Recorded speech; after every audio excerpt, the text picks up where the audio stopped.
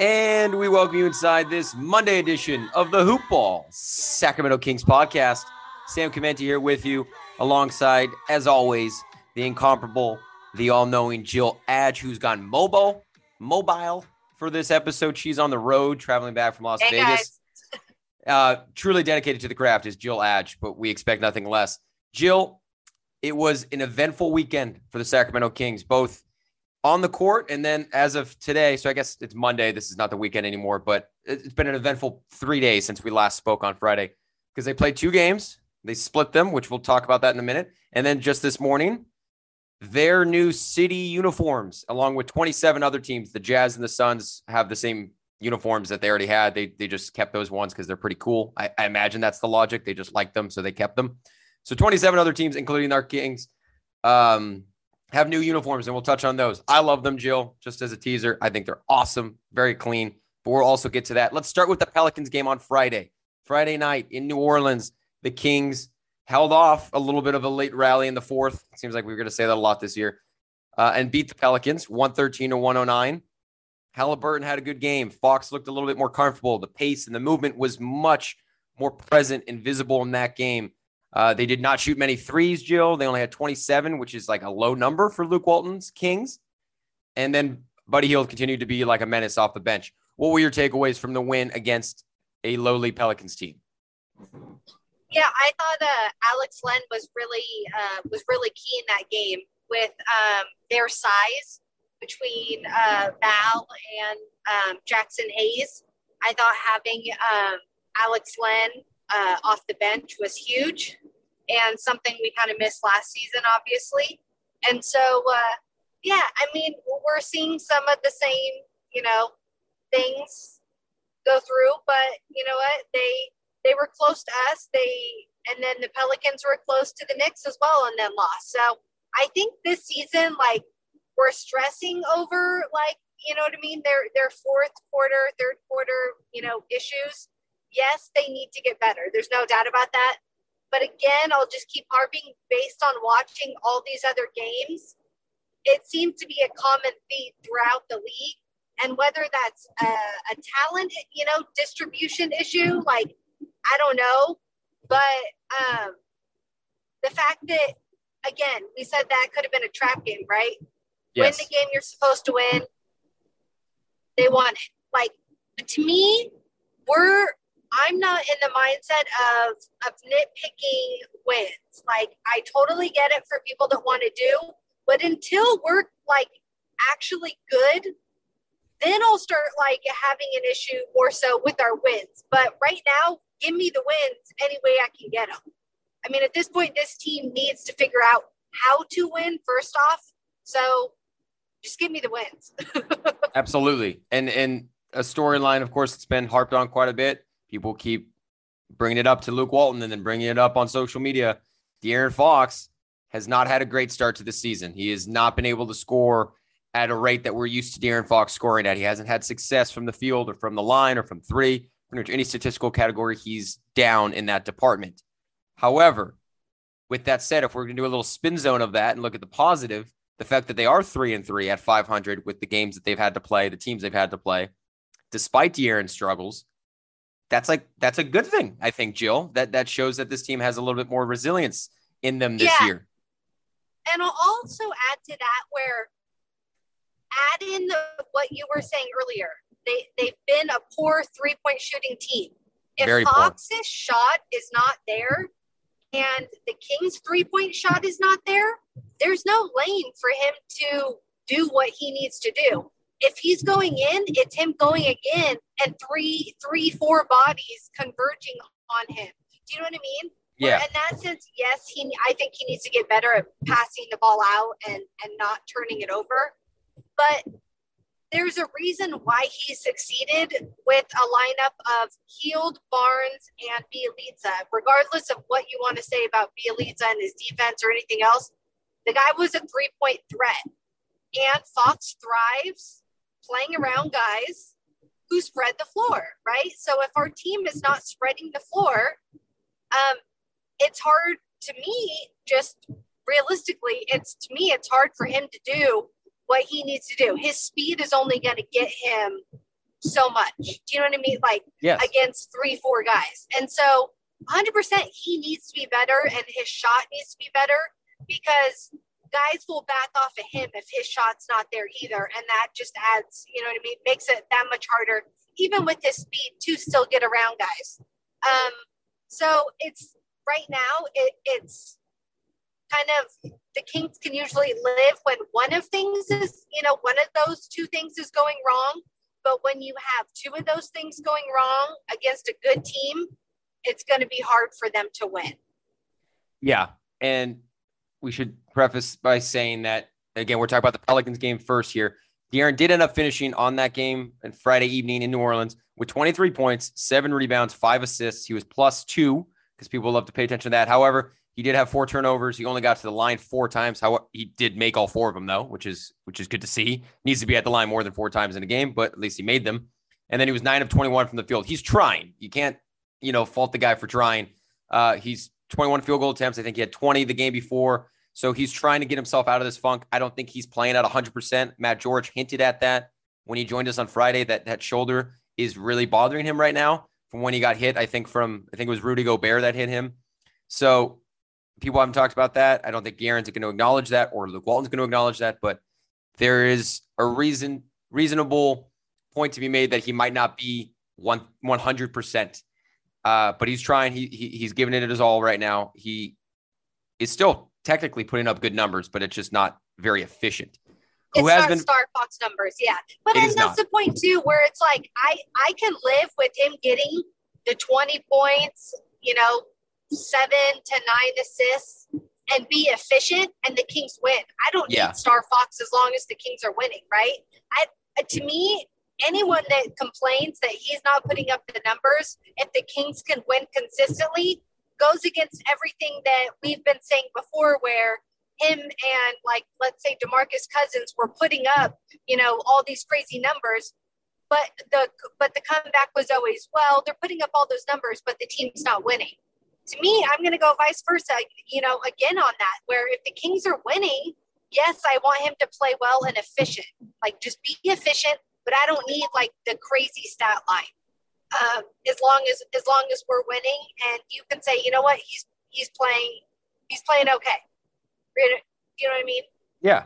No, you've been consistent in that point, Jill, and I give you credit for it. That since we've started doing this together, you have said, I don't really care how it happens. I just want the Kings to win. So, and it's a good point. We nitpick too much for being fans of a team that haven't given us a whole lot. Like if they were a really well-rounded squad that just made the playoffs and they had started 3-3 or were struggling to beat poor teams, then there's reasons to nitpick there. We're a team that didn't make the play-in last year that started 3-3 against a good group of teams, despite changing a little bit of their roles and their identity and trying to focus more on defense. There are more goods than bads so far 6 games in for the Kings. Speaking of goods, in this Pelicans game, a crazy stat that we don't see often with this team, at least in these recent years, they were 24 of 25 from the free throw line, 96%. So they got to the line a good clip 25 times, and they made all but one free throw attempt. Not a surprise you're going to win a game when you are that successful from the line. Again, they didn't try as many threes against New Orleans, 27 attempts. They hit 9 of them, most of them courtesy of Buddy Hield, who had 20 points off the bench, continues to be dynamic, truly dynamic, coming off as the 6th man for this team.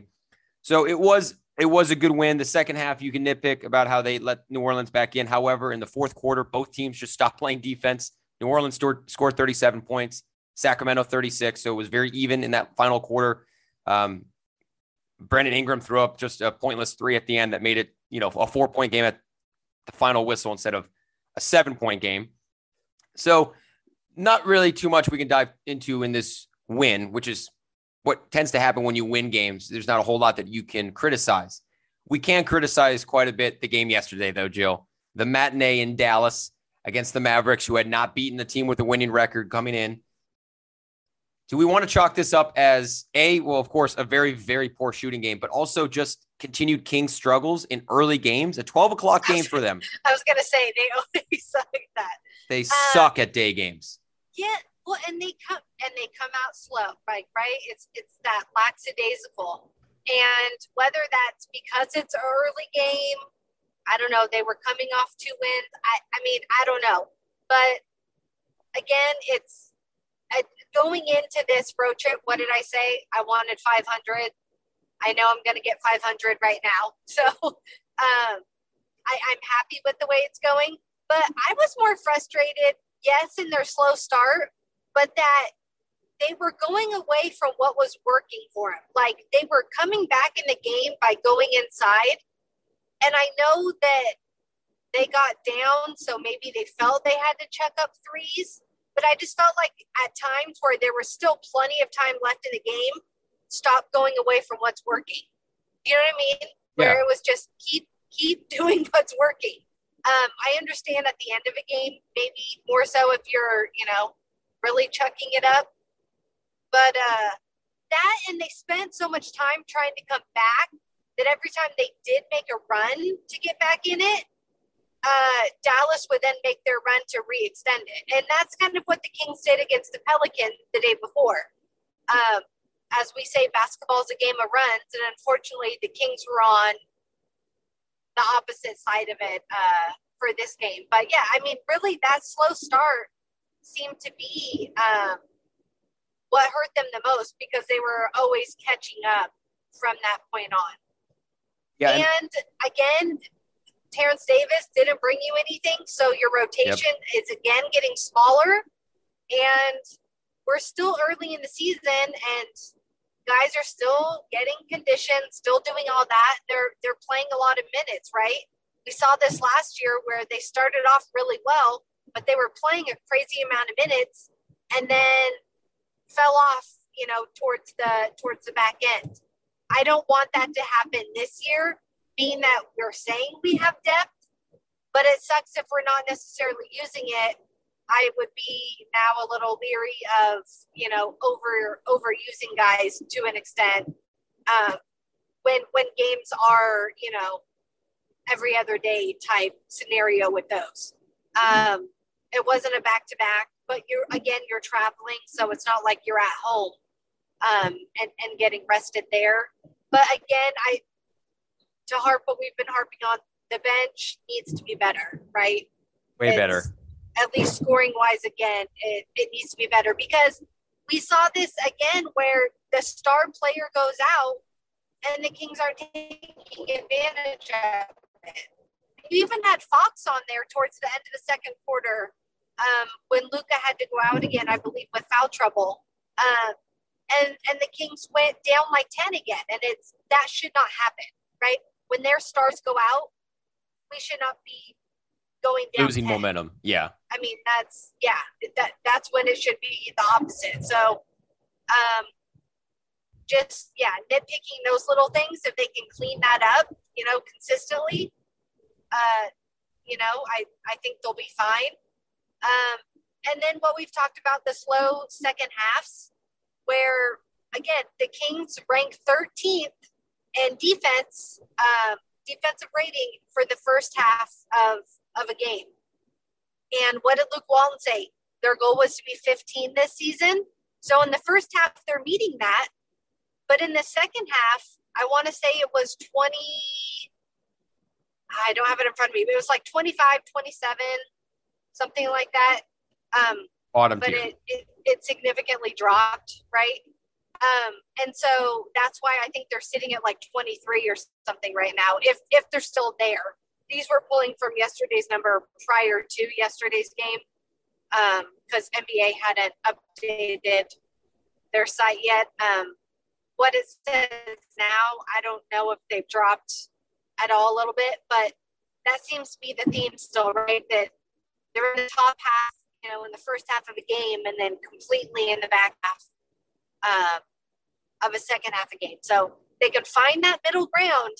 I think that will make a huge difference. Yeah, they're trying to put two and two together, it seems. It's almost as though they exhaust themselves with their intense, very solid defensive effort in the first half, and then they just run out of gas in the second half, which is a narrative I don't want to say, and I hope is not true, because you don't want that, of course. But it's what we're seeing. It's the effort's there in the first half, and then as the game goes along, they wear themselves down a little bit on their own accord, right, and then the defense stops. It's incredible that they Right. even were in this game towards the end. You mentioned the run that Dallas went on right at the end of the third when Luka was off the court. You would have thought that would have been the time that the Kings pull within even closer because they quickly took a lead. And I say quickly because not because it happened quickly. It was not until the third that they had their lead, but it was very short lived. And then Luka comes off and they go on this quick run where the Kings were missing pretty point blank shots. Fox for sure had a couple shots that he just bricked. Then Mavericks quickly countered back, got points in the paint, or got like a three in the corner from Reggie Bullock, and all of a sudden they're up 10 again going into the fourth. The Kings, with the way they started, just so poor, so flat, so horrendous, they had no business even coming back in this game, considering they were 7 of 36 from three. That's 19%, Jill. That's gross. That is, you throw that in the garbage and you hope you never see that number again. 19% from distance in an NBA game. Buddy Hield, of course, had 3 of those 7 threes. Almost half of the threes came from Buddy. They did a good job getting in the line again in this game. That's a theme that's getting a little bit more consistent, and that's good to see. 16 of 20 from the line, 80%, only 40% from the field. They out-rebounded Dallas significantly, as you also had mentioned. They were scoring in the paint. That's how they got back. It's weird that they didn't stick with that because that's where they were dominating Dallas. That's where they had the advantage on Dallas, was with their size, was with Tristan Thompson and Rashawn Holmes, and then Harrison Barnes creating problems against someone like Dwight Powell, who's not athletic enough to keep up with them. They do really miss, Jill, having a stretch type of 4 or big to come off the bench because Mo Harkless is not scoring for them at all. That's not what he's out there to do, though. And you're not playing Bagley. You're obviously not playing Chimezie Metu. Bjelica is gone. That seems like something they need to try to figure out. They don't have someone that can play both ways, right? That they don't have someone who's can at least give you average on both sides of the ball. It's either you're getting, really good on one side and not so much on the other, for, depending on who the player is. But that's why I say keep looking, if I think that's where the trade market might be, is end up being that, whether you can get a Christian Wood, a Grant from Detroit. If you could get both of those would be huge. Like a PJ Washington from Charlotte, or McDaniels, who's out of the rotation because they have those stretch guys, and they just signed Oubre and all those, that there are some guys that are, have found themselves getting less minutes and things like that, where if they could somehow from, one of those teams get someone that's going to give you both sides of the ball, I think that would be huge. And the other thing too is I think our rebounding has improved, but I would say more so the defensive rebounding rather than we're giving up too many second chance points, where I was looking at that we're like 13th in the league on against teams like true shooting percentages, like we're holding teams, right? But we're 28th in the league on second chance, on giving the team a second chance opportunity. That I think that's part of the struggles too in the second half, is we're giving these teams multiple opportunities after you make a stop as well. So, right. Even in the first half, but there are times we continuously see it where we're like, dang, that was a really good, 24 seconds they did there, but damn, they let him get the rebound, and then, they ended up getting an easy bucket off the rebound because of guys going for it, or, however it plays out. But, I would think it's going to be hard to be consistent anywhere if you're 28th in the league on giving up the second chance opportunities like that. So that's something I think they need to work on cleaning up. But you know what I mean? Like, it's early, and early. I was even, I liked the minutes that Tristan Thompson gave yesterday, but there were still times too where I was like, dang, I wished they had the height of Len in there at certain opportunities too. So I can see why Walton did it, just because there was no grit out there, right? Like the attitude of physicality was down, and Tristan came in and seemed to bring that. It's just he's kind of hurting you on the defensive end as well. So it's going to be interesting to see how Walton handles this stuff going forward. But it did seem like too, where we were wondering if they're going to pull out Terrence Davis. Who would we see put in? And in the second half, I'm pretty sure it was Thompson that ended up going in for him. So that's something to keep an eye on as well. Thompson did have a good game. Defensively, you can say what you will, but in 21 minutes, he had 13 points, 5 rebounds, 3 assists, and he was a definite coach on the floor, which is what we expect from Thompson, kind of like what we saw with him on Shumpert several years ago or a couple years ago was, he's going to talk. He's going to make sure these guys are knowing what's happening, especially on the defensive end. After the game, Thompson had this little soundbite in a good interview that I wanted to quote one of the things he said, because this is why people like him, regardless of how he plays. I'm going to be a fan of him for saying things like this. He said, quote, "If I'm not playing, I'm going to be the biggest cheerleader that Sacramento's ever seen. I'm always going to be there for my team. And when my number's called as a pro, you've got to be ready to step in and make an impact." So Thompson is definitely a vet, right? He's a vet. He says the vet things. He does the right things and says the right things. And if he's not producing necessarily on the floor, although yesterday, again, he put up good numbers, he'll be vocal. He'll be telling people when they've done something wrong or when they've even done something right. He's grooming himself to be a coach. Give you, as he said, he's not going to give you attitude if he's not playing, right? Like he said, if I'm sitting on the bench, I'm going to be your biggest cheerleader because I want the team to win. So, you know what I mean? Like I love that about players, right? You buying into your role. That's huge. And something that this team hasn't had a lot of, right? Over the years. No, so, not much. Yeah. No, and that's what makes him valuable. That was, I think, the biggest. I almost feel like Monty McNair when he acquired him and then Luke Walton when he first probably sat down with him. That was what they told them. They're like, your biggest reason to be here is not necessarily to play or start and play 30 minutes or whatever. Your job is to keep this team together, be that glue guy that we've talked about, help us build some character, some toughness on this team that we had absolutely none of in last season, obviously going back even more years than that. And so far he's accomplished that, I think. The results need to keep getting better, but Thompson's definitely made his presence known. We can't deny that. Real quick, Jill, I do want to ask you, as you're talking about people stretch fours that could be available, and you listed a good group of players, Christian Wood for sure would be outstanding if they could pull that off. And I know you're a big fan of Christian Wood's. Most people are at this point. He was a great find. But PJ Washington is an interesting one because he's definitely not in the rotation now in Charlotte. Miles Bridges is playing the 4. They have obviously Kelly Oubre, who's been, Warrior fans are going to hate to hear this, but he's been incredible for them off the bench. I think he had like 26 points in his last game. So he's doing what they were, having PJ Washington do last season. What do you think of like a PJ Washington to Sacramento for Marvin Bagley and like a second round pick? Do you think I think that helps both teams. That's definitely a move that I would not say no to. Yeah, I would say yes. Yeah, and it gives Charlotte, a chance to to look at a young guy. But yeah, I mean that's the kind of move that I think the Kings should be looking at. And in the same sense that you could say Bagley and PJ are in the same situation, not because of they've had similar injuries or anything like that, but they both just find themselves kind of on that outside looking in and are only being put in at this point because of injury.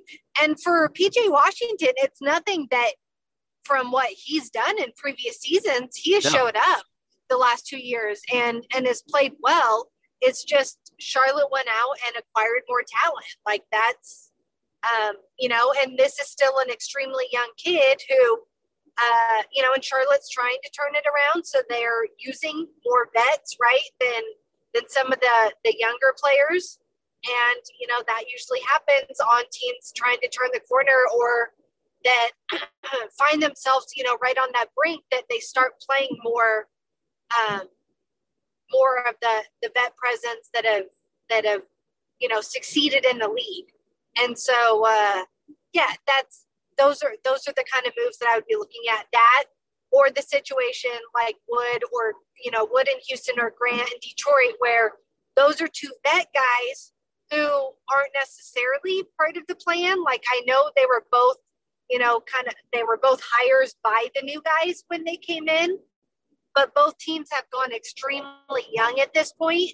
and it's hard to know if they want to pay those salaries or, you know what I mean, like what they're looking to do. Sure. So realistically, I don't know if those are possibilities, but those are just two names of vets that could provide teams that are looking to be playoff bound, right, compared to these teams that are completely rebuilding. Yeah, and Wood, I think, would probably be the most realistic just because of the excess amount of big men that Houston now have after this past draft. And I know Golden State's like interested, so that would be a dagger. But yeah, right. Can we have something? Just piss off, Warriors. Right. Jesus. Always taking. Yeah, but I think those names will be you know, big come as time goes. But yeah. And for Kings fans, I definitely would keep an eye on PJ Washington. Not that necessarily anything's in the works, but just looking at his last game, he did play more for the Hornets yesterday because they have a back-to-back, I think, is why they were playing him yesterday. They have to play again in like an hour. They beat Portland. They're 5-2 on the season. PJ Washington in 21 minutes, Jill, was 8 for 8 from the field, had 17 points, 3 assists, 2 rebounds. That's very, very good. Talk about efficient. You can't be more efficient than 8 of 8 for 17 points in 20 minutes. So you might honestly have to send more to Charlotte than Bagley and a pick if you're hoping to get Washington. But they are a team that doesn't rebound very well. LaMelo led them in rebounds in that game yesterday with 9. They don't have a whole lot of size. So someone like Bagley who will grab you a ton of rebounds, that's a selling point, if you ask me. If I'm Monty McNair, like, well, you need a guy to go grab boards. Marvin's 22, and he does that very well. But count me on the PJ Washington. The other name in Charlotte I would look at is McDaniels too. Yeah. Who didn't play yesterday. No. And he's one that he finds himself even outside of PJ because of Oubre now as well. And Hayward's back. So he's another like extremely young guy where to me, they're worth kind of those dart throws.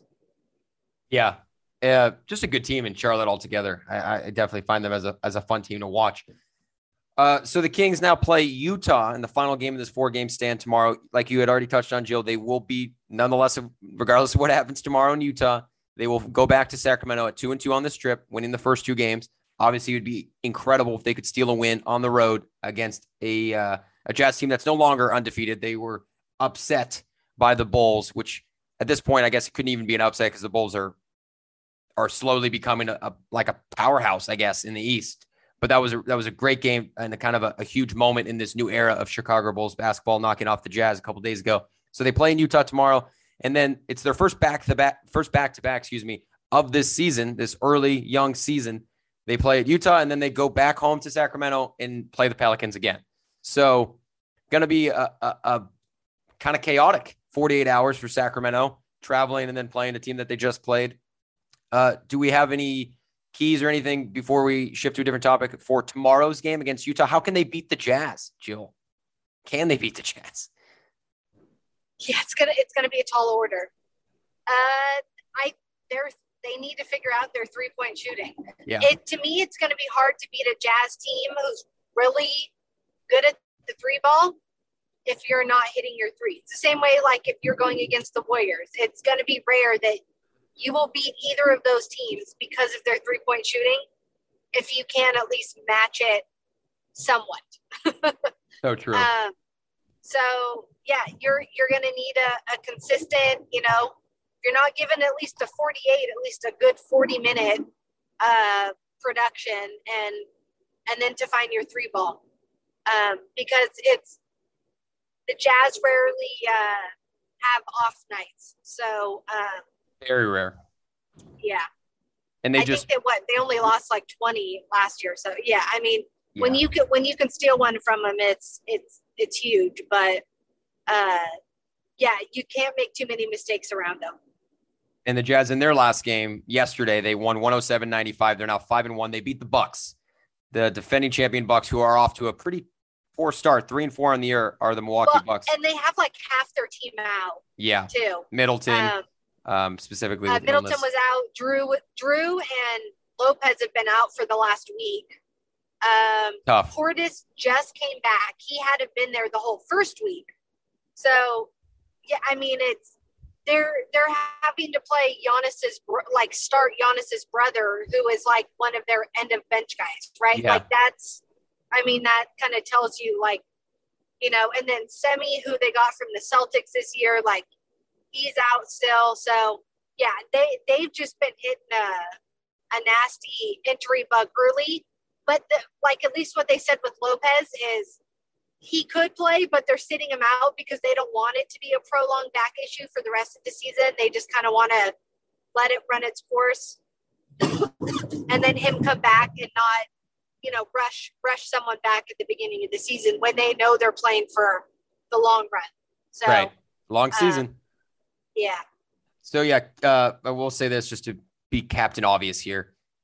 The Kings will 1,000% get blown out tomorrow if they start like they did yesterday in Dallas and can't make their threes. They need to, it's imperative that they come out at the very minimum and just start out with some rhythm, with some pace, knocking down some early threes, ideally from Fox or Halliburton, who missed one of the most wide open threes in the most horrendous fashion towards the end of the game against Dallas yesterday. He's still, we keep saying it, just being way too passive. There's several moments in the game yesterday against the Mavs where he had a high screen set for him, had plenty of space and time to pick up his dribble and shoot from three. And he just kept dribbling and moving around and then passing to someone else. I'm not sure if he's in his own head too much. We could go down a rabbit hole with that conversation about Tyrese right now, but we need Halliburton and we need Fox to really step up their game and really do so tomorrow if they want to knock off the Jazz before heading back to Sacramento. 6:00 start for that game. Jill, I'm afraid to watch, but I will. All right, shifting gears. We want to touch on this before we wrap up this Monday show. The city uniforms, much anticipated. They've been released. I talked about it as we first came on. Only 28 teams. Right, only 28 teams. That's all but two teams. Like I said, the Jazz and the Suns. Suns have the Valley uniform and the Jazz have a different colored type of, I think it says Utah on it. Both are really sick jerseys, so I'm not surprised that they're like, we don't need any new city uniforms. We'll keep these. They're very popular. The Suns have worn them on pretty much every home game. They're Valley unis. So 28 other teams got new jerseys. The Kings, though, are obviously the jersey we want to talk about. I very much like it. I think it is a beautiful mix and blend of their 2002 black jerseys that we love so much. We always talk about because they're the most iconic jerseys in this franchise's history. They have the same trim as that jersey. They have the same number format. They have the same shorts in the terms of the color, the purple on the side. And then they mixed that 02 jersey with the 1985 original Sacramento Kings jerseys when they moved to Sac, with the font in what it says on the front. It doesn't say Kings. It says Sacktown in this version. But I think that's the only thing I don't like is I would have preferred it to say the Kings in that script rather than Sacktown. But I get it because Sacktown's kind of been what Nike uses as our, slogan word, or, whatever. Like, so I get it. I totally get it in that sense, but I think it would have been cool to see it in the Kings in that old script like that. Yeah, but I agree. Yeah. But did you see the court? Yeah. What did you think of the court? The logo is weird to me. I don't know. Do you know what they're copying there? They're going even farther with that. Is it like mimic back with the Royals? Like, yeah, it's going way back to where the Royals used to have. It was when they were not in the NBA, they were in the BAA, Basketball Association. I don't remember what it was called that they were a part of. But there was photos that I saw circulating that was like what the logo looked like. It was like the BAA was underneath in the same format as the NBA, and then it said the team name on top in a little crest. Okay, that makes more sense then. So I didn't know it was that far back. Okay. Yes, they went even farther on that, like homage to early Sacramento, or excuse me, not even Sacramento, just their franchise's days. I'm trying to see if I can find this tweet. I don't think I will, but there's history involved in that. I don't hate it as much as some people do. I understand that it's a little surprising. I can understand, like, it looks like that because it's that far back. Do you know what I mean? I'd have more of an issue if that's something they just now designed. True. Right? True. They just came up with it. But I can understand if that's something that was made way before, how things are made now. So, yes. Yeah. Totally, it's like a royal banner crest. I mean, it definitely has some roots to it. That's for sure. And I love the shorts. They're definitely taken from the 2002 era, with the purple on the side and around the waist. The Sacktown script, love that. Definitely is just the same script, same font as the Royals, or the original Kings uniforms. Just again, now it's saying Sacktown. I like all of it. I really do. If I'm going to give it a rating out of 10, which I'm going to ask you, Jill, what you would give it out of 10, I'm giving it a 9. I only think the only thing that preventing it from being perfect is really like the logo in the center around the waist. The logo is what the court is, which again, I don't hate it. I just think it looks kind of goofy on the waist. I think you could just use their actual logo. But I like everything about it. I like the color scheme. I like the connections, several different connections to past Kings teams or Royals teams. So I think it was job well done and something different for sure. Yeah, I mean, I want to see it on the but I think it's one of the better ones that they've had, compared to some of the others that Nike has thrown out at them. True. The Reds. Yeah, and to me, I always feel like we're the Kings, and so they don't spend much time on us. But it's like they really are going to pay attention to the ones that are going to be seen nationally. And since it's not like we're on TV for people to see these things, that it's more so just for us. And I always appreciate like how they work it back, right? How they work it back with the history and all of that stuff. But then I'll go 7, 8, just because I want to see it on them first, and my number could go up. But I really like the shorts, but I want to see how the front looks on a player. Because sometimes when you're looking at them, to me the numbers look so small. Yeah. But then once it gets on them, it's like, okay, it's not as small as it looks on a picture. So, and a couple of years ago, they had ones, remember where they were like the little mini numbers? That was so weird. I don't know. So I just want to see this on the guys. See it in action. But I like the black. I like that they stuck with that, like from last year when they did the checkerboard and all that stuff. So, yeah, you know what? I don't mind it because, and there are some ones that are not great looking. So, when it comes to others, so there's I'll take it. Yes, there's no doubt that the best of the Kings is in black. Like that, black would be the top of anyone's choice if you're going to choose a color for their jersey. So I'm glad that they chose that. They I guess heard people and what the fans wanted and chose the black scheme. And then you spoke of the numbers. There's been already some controversy about where the number is going to be placed on the jersey because there's been different photos posted by the Kings page too that have shown the number in a different spot. Just to clarify on that, the number is off center. It's to the left of the person that's going to be wearing it. Okay. Not directly underneath like some people have seen circulating around. I think that's just for if you're trying to buy like obviously a replica jersey. I guess it would be in the center for whatever reason. But no, for the players and for the jerseys that will actually be worn, it'll be off center, which is more normal. And I definitely think looks a little bit better. Because remember those one where it was underneath it and it made like the Sacktown really tiny, like It just looked weird. So I like it when it's off centered and then the logo or the naming can be a little bit more centered itself. Yeah, no, it's more symmetrical, aesthetically pleasing, if you will. So big fan. Jill's giving it a 7 or an 8 right now. I got to see it in action. I'll go straight to a 9, maybe even a 10. They're jerseys at the end of the day. They got to win some games in them. Love it as much as you want. Love it. Yeah, right.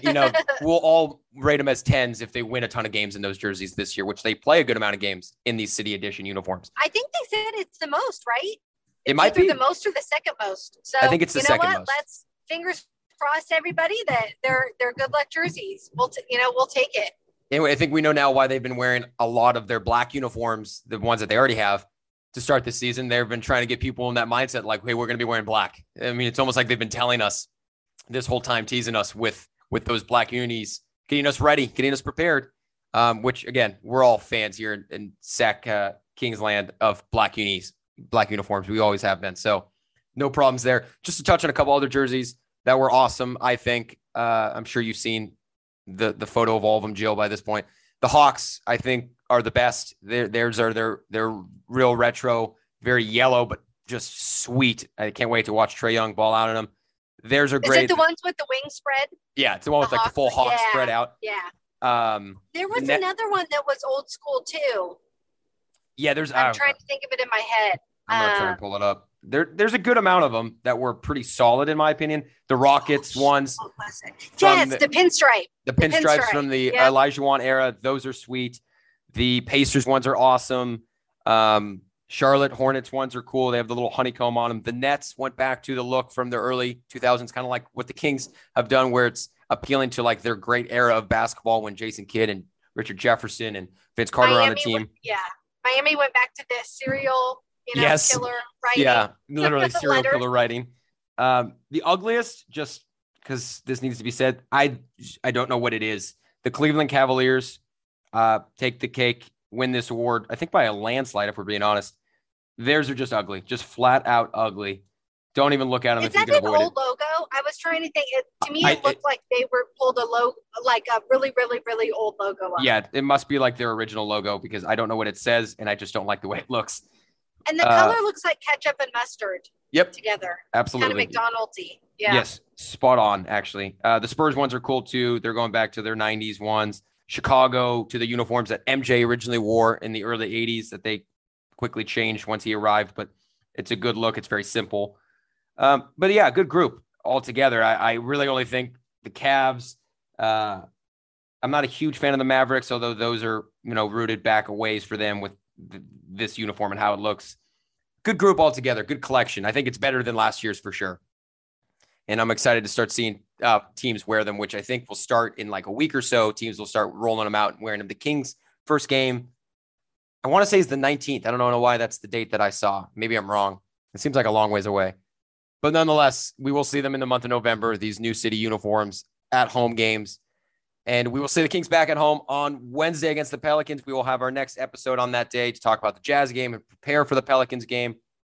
We got to get Jill off so she can continue her safe travels home. Jill, any other thoughts, last thoughts on this Monday episode for us? No, just thanks for coming along my car ride. It's been beautiful. Yeah, no, hopefully it wasn't too scattered, but not at all, actually. I was going to say. Was trying to pull as much off the top of my head as I could. But I think just impressed. Thank you.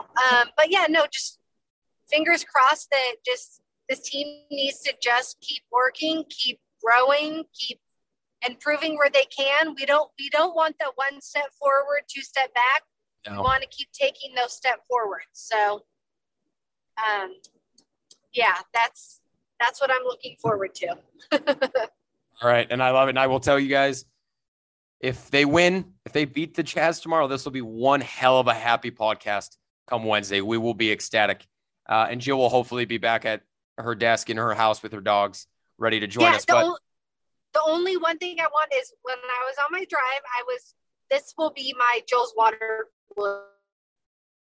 This is my Say it again. We lost you there. Listening to this, listens to other. Oh, can you hear me now? I can. Yeah, that was the one time this whole episode. I didn't hear you. Yeah, I hear you now. Something about Joe's water cooler.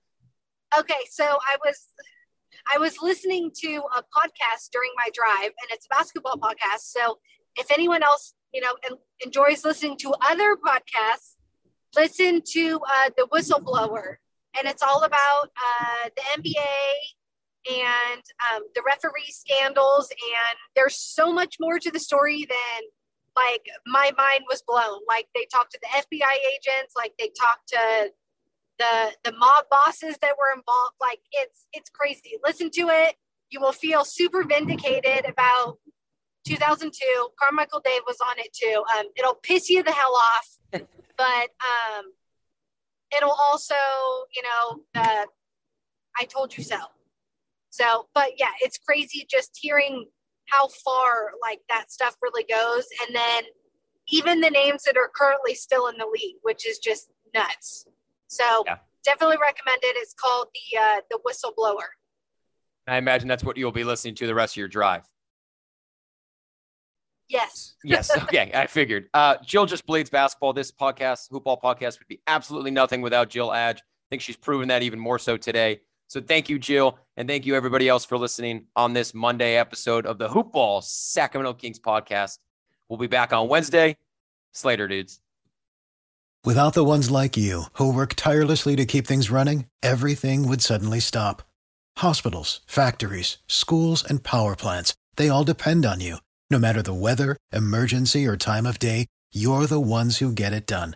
At Grainger, we're here for you with professional-grade industrial supplies. Count on real-time product availability and fast delivery. Call, clickgrainger.com, or just stop by. Grainger, for the ones who get it done. You know when you're listening to a true crime story that has an unbelievable plot twist that makes you stop in your tracks? That's what our podcast, People Are the Worst, brings you with each episode. I'm Rachel. And I'm Rebecca. We're identical twins who love true crime cases that make you say, didn't see that coming, and we hate the people responsible for them. Listen to People Are the Worst now on Apple, Spotify, or wherever you get your podcasts.